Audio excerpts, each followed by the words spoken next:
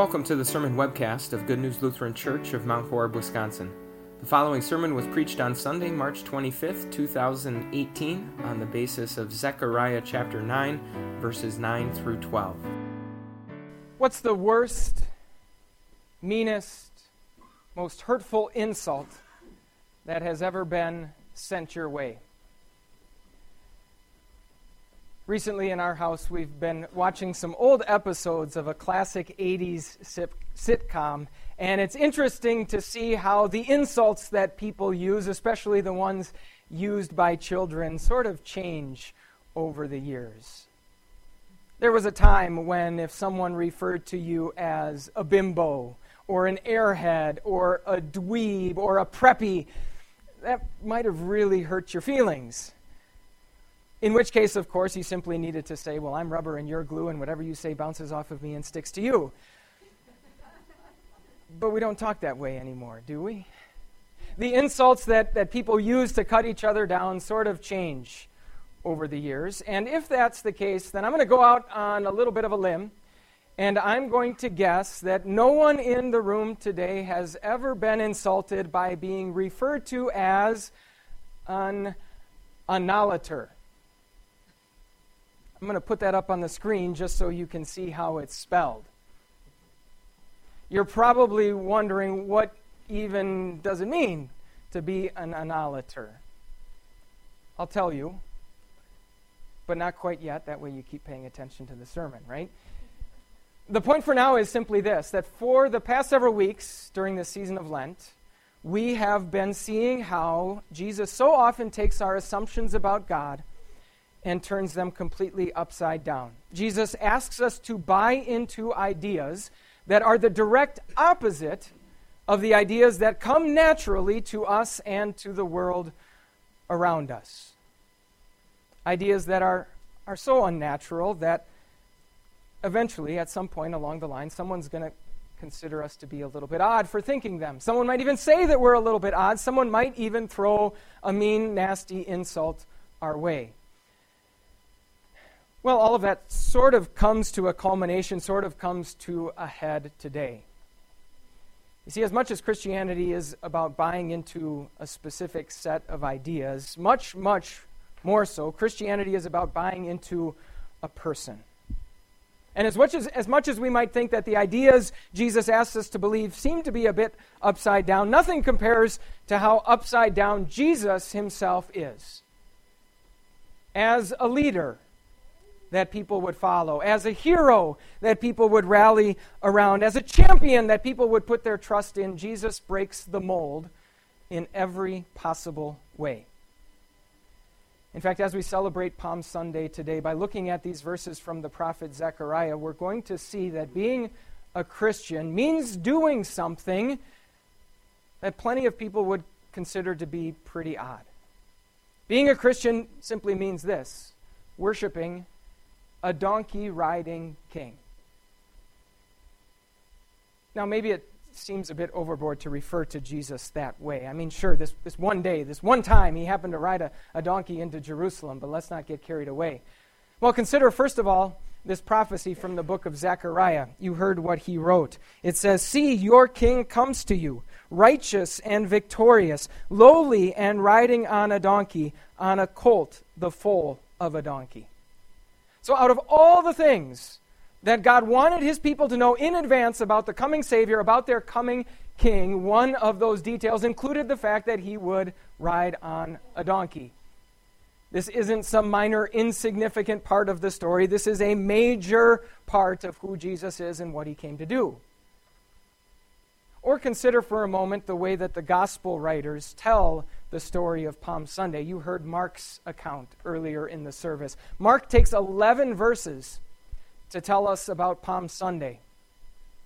7 of them are about the donkey. He first of all tells us how Jesus sends his disciples ahead of them, tells them what to look for, where they're going to find it, what to say if people ask them about it. Then Mark goes on to tell us how all of that happened, how they went ahead into the village, how they found the donkey, how someone asked them about it, how they said what Jesus told them to say, and how it worked. 7 verses minute, almost excruciating detail all about the donkey. This is no minor, insignificant part of the story. No, really, that donkey on which Jesus rode into Jerusalem on Palm Sunday is the perfect symbol for exactly the kind of king Jesus came to be. When Jesus entered into Jerusalem, he was not riding on some mighty war horse. He was not riding in some shiny, state-of-the-art chariot. No, he chose a lowly beast of burden, the kind of animal a servant might make use of. When he entered into Jerusalem, he wasn't accompanied by this army of loyal and well-trained Navy SEALs who were ready to fight for him to the bitter end. No, he was accompanied by unarmed, untrained fishermen who later in the week, at the first sign of danger, ran like cowards.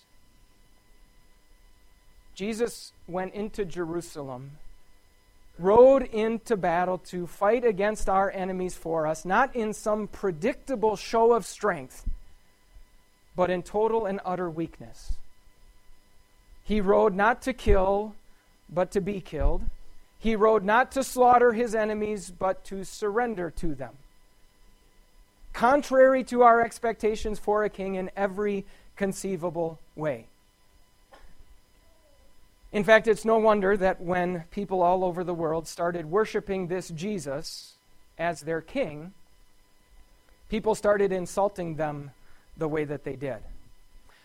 Up on the screen, you see a picture of some early anti-Christian graffiti.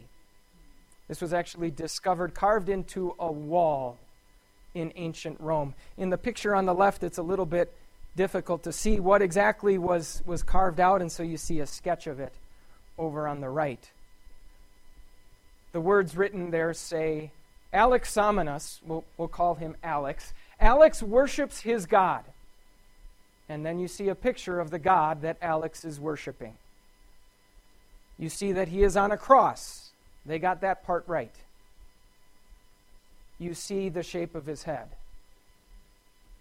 It's a donkey. Jesus so broke the mold of what people expected out of a king that early critics of Christianity didn't simply say that Christians were worshiping a king who rode on a donkey. They said that Christians worshiped a king who was a donkey.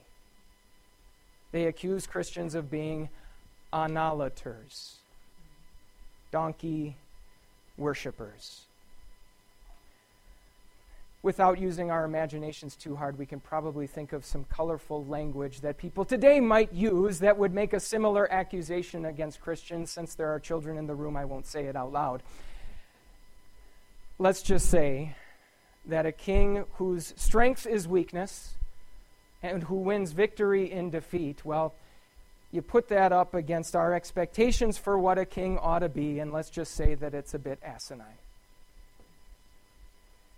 And maybe that's why it's difficult for us to hear exactly what Zechariah says in these verses. He says, "Rejoice greatly. Shout for joy when you see that this is your king." He speaks to the people of God and he says, when you see this king coming, don't just reluctantly accept him as your ruler and as your king, but jump for joy that this donkey-riding king is yours. So what exactly does it look like to worship the donkey-riding king? Well, let me suggest three things.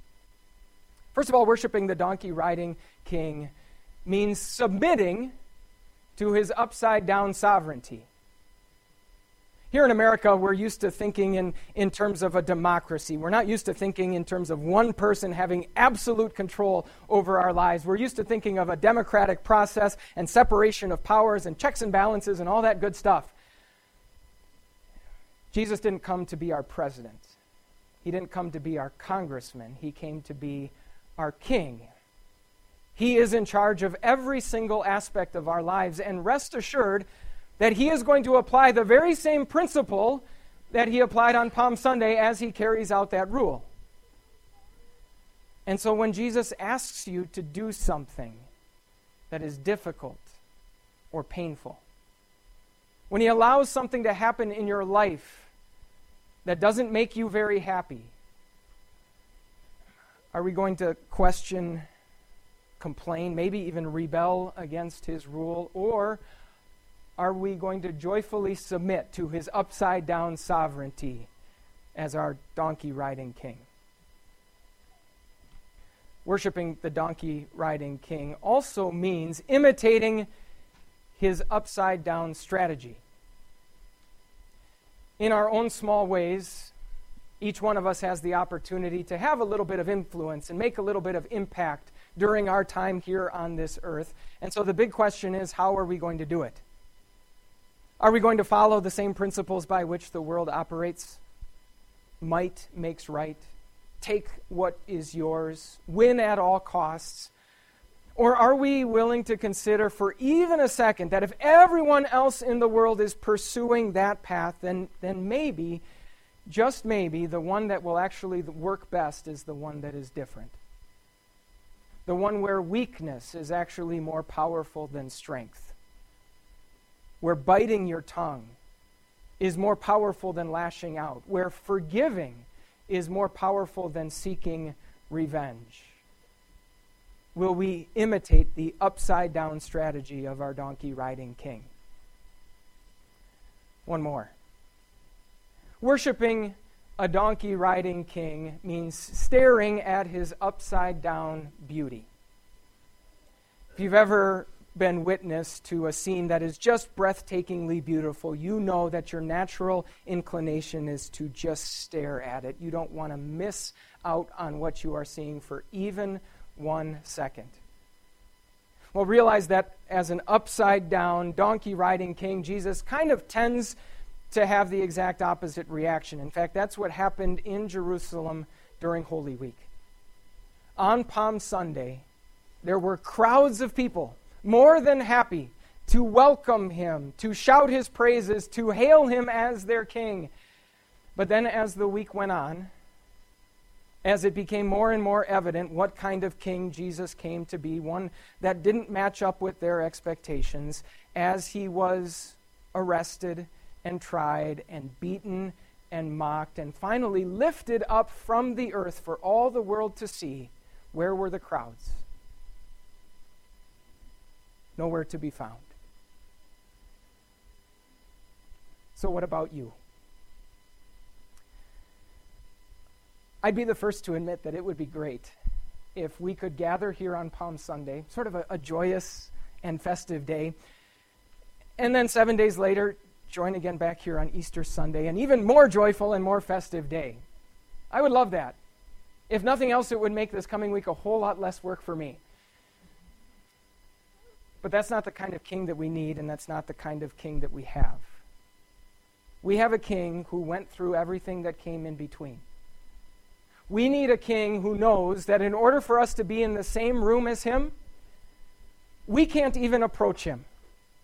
Even down on our hands and knees on the ground, even begging and groveling, we have no right to be in the same room as him. And so we need a king who was willing to approach us, who took his own body and blood, joined it together with bread and wine, and gave it to us as a gift to eat and to drink. We need a king like that.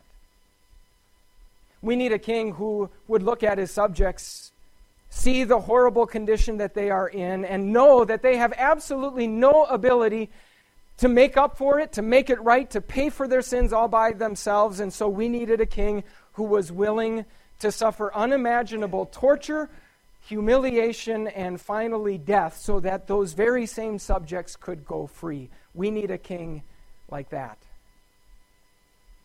And so this week, as we remember those events and sort of vividly watch them unfold before our eyes, where will you be? Too busy? Uninterested? Better things to do? No, worshiping a donkey-riding king means joyfully staring at his upside-down beauty. Eyes fixed, gaze locked in, unwilling to take our eyes away. Okay, enough. We all know that all too often, even though we are quick to self-identify as worshipers of a donkey-riding king, all too often that's in name only. All too often we don't practice what we preach. All too often our walk does not match our talk. And of course, that's the very reason why Jesus needed to come as the king that he did. It's the very reason we needed a king whose strength was his weakness and whose victory was earned in defeat. It's so that he could accomplish the very thing that Zechariah talks about in these verses. So that he could bring peace to the ends of the earth. So that he could set people captive in prison free. So that he could accomplish the seemingly impossible goals of both defeating all of his enemies and taking those enemies' allies, you and me, and sparing them, setting them free, allowing them to have peace and freedom.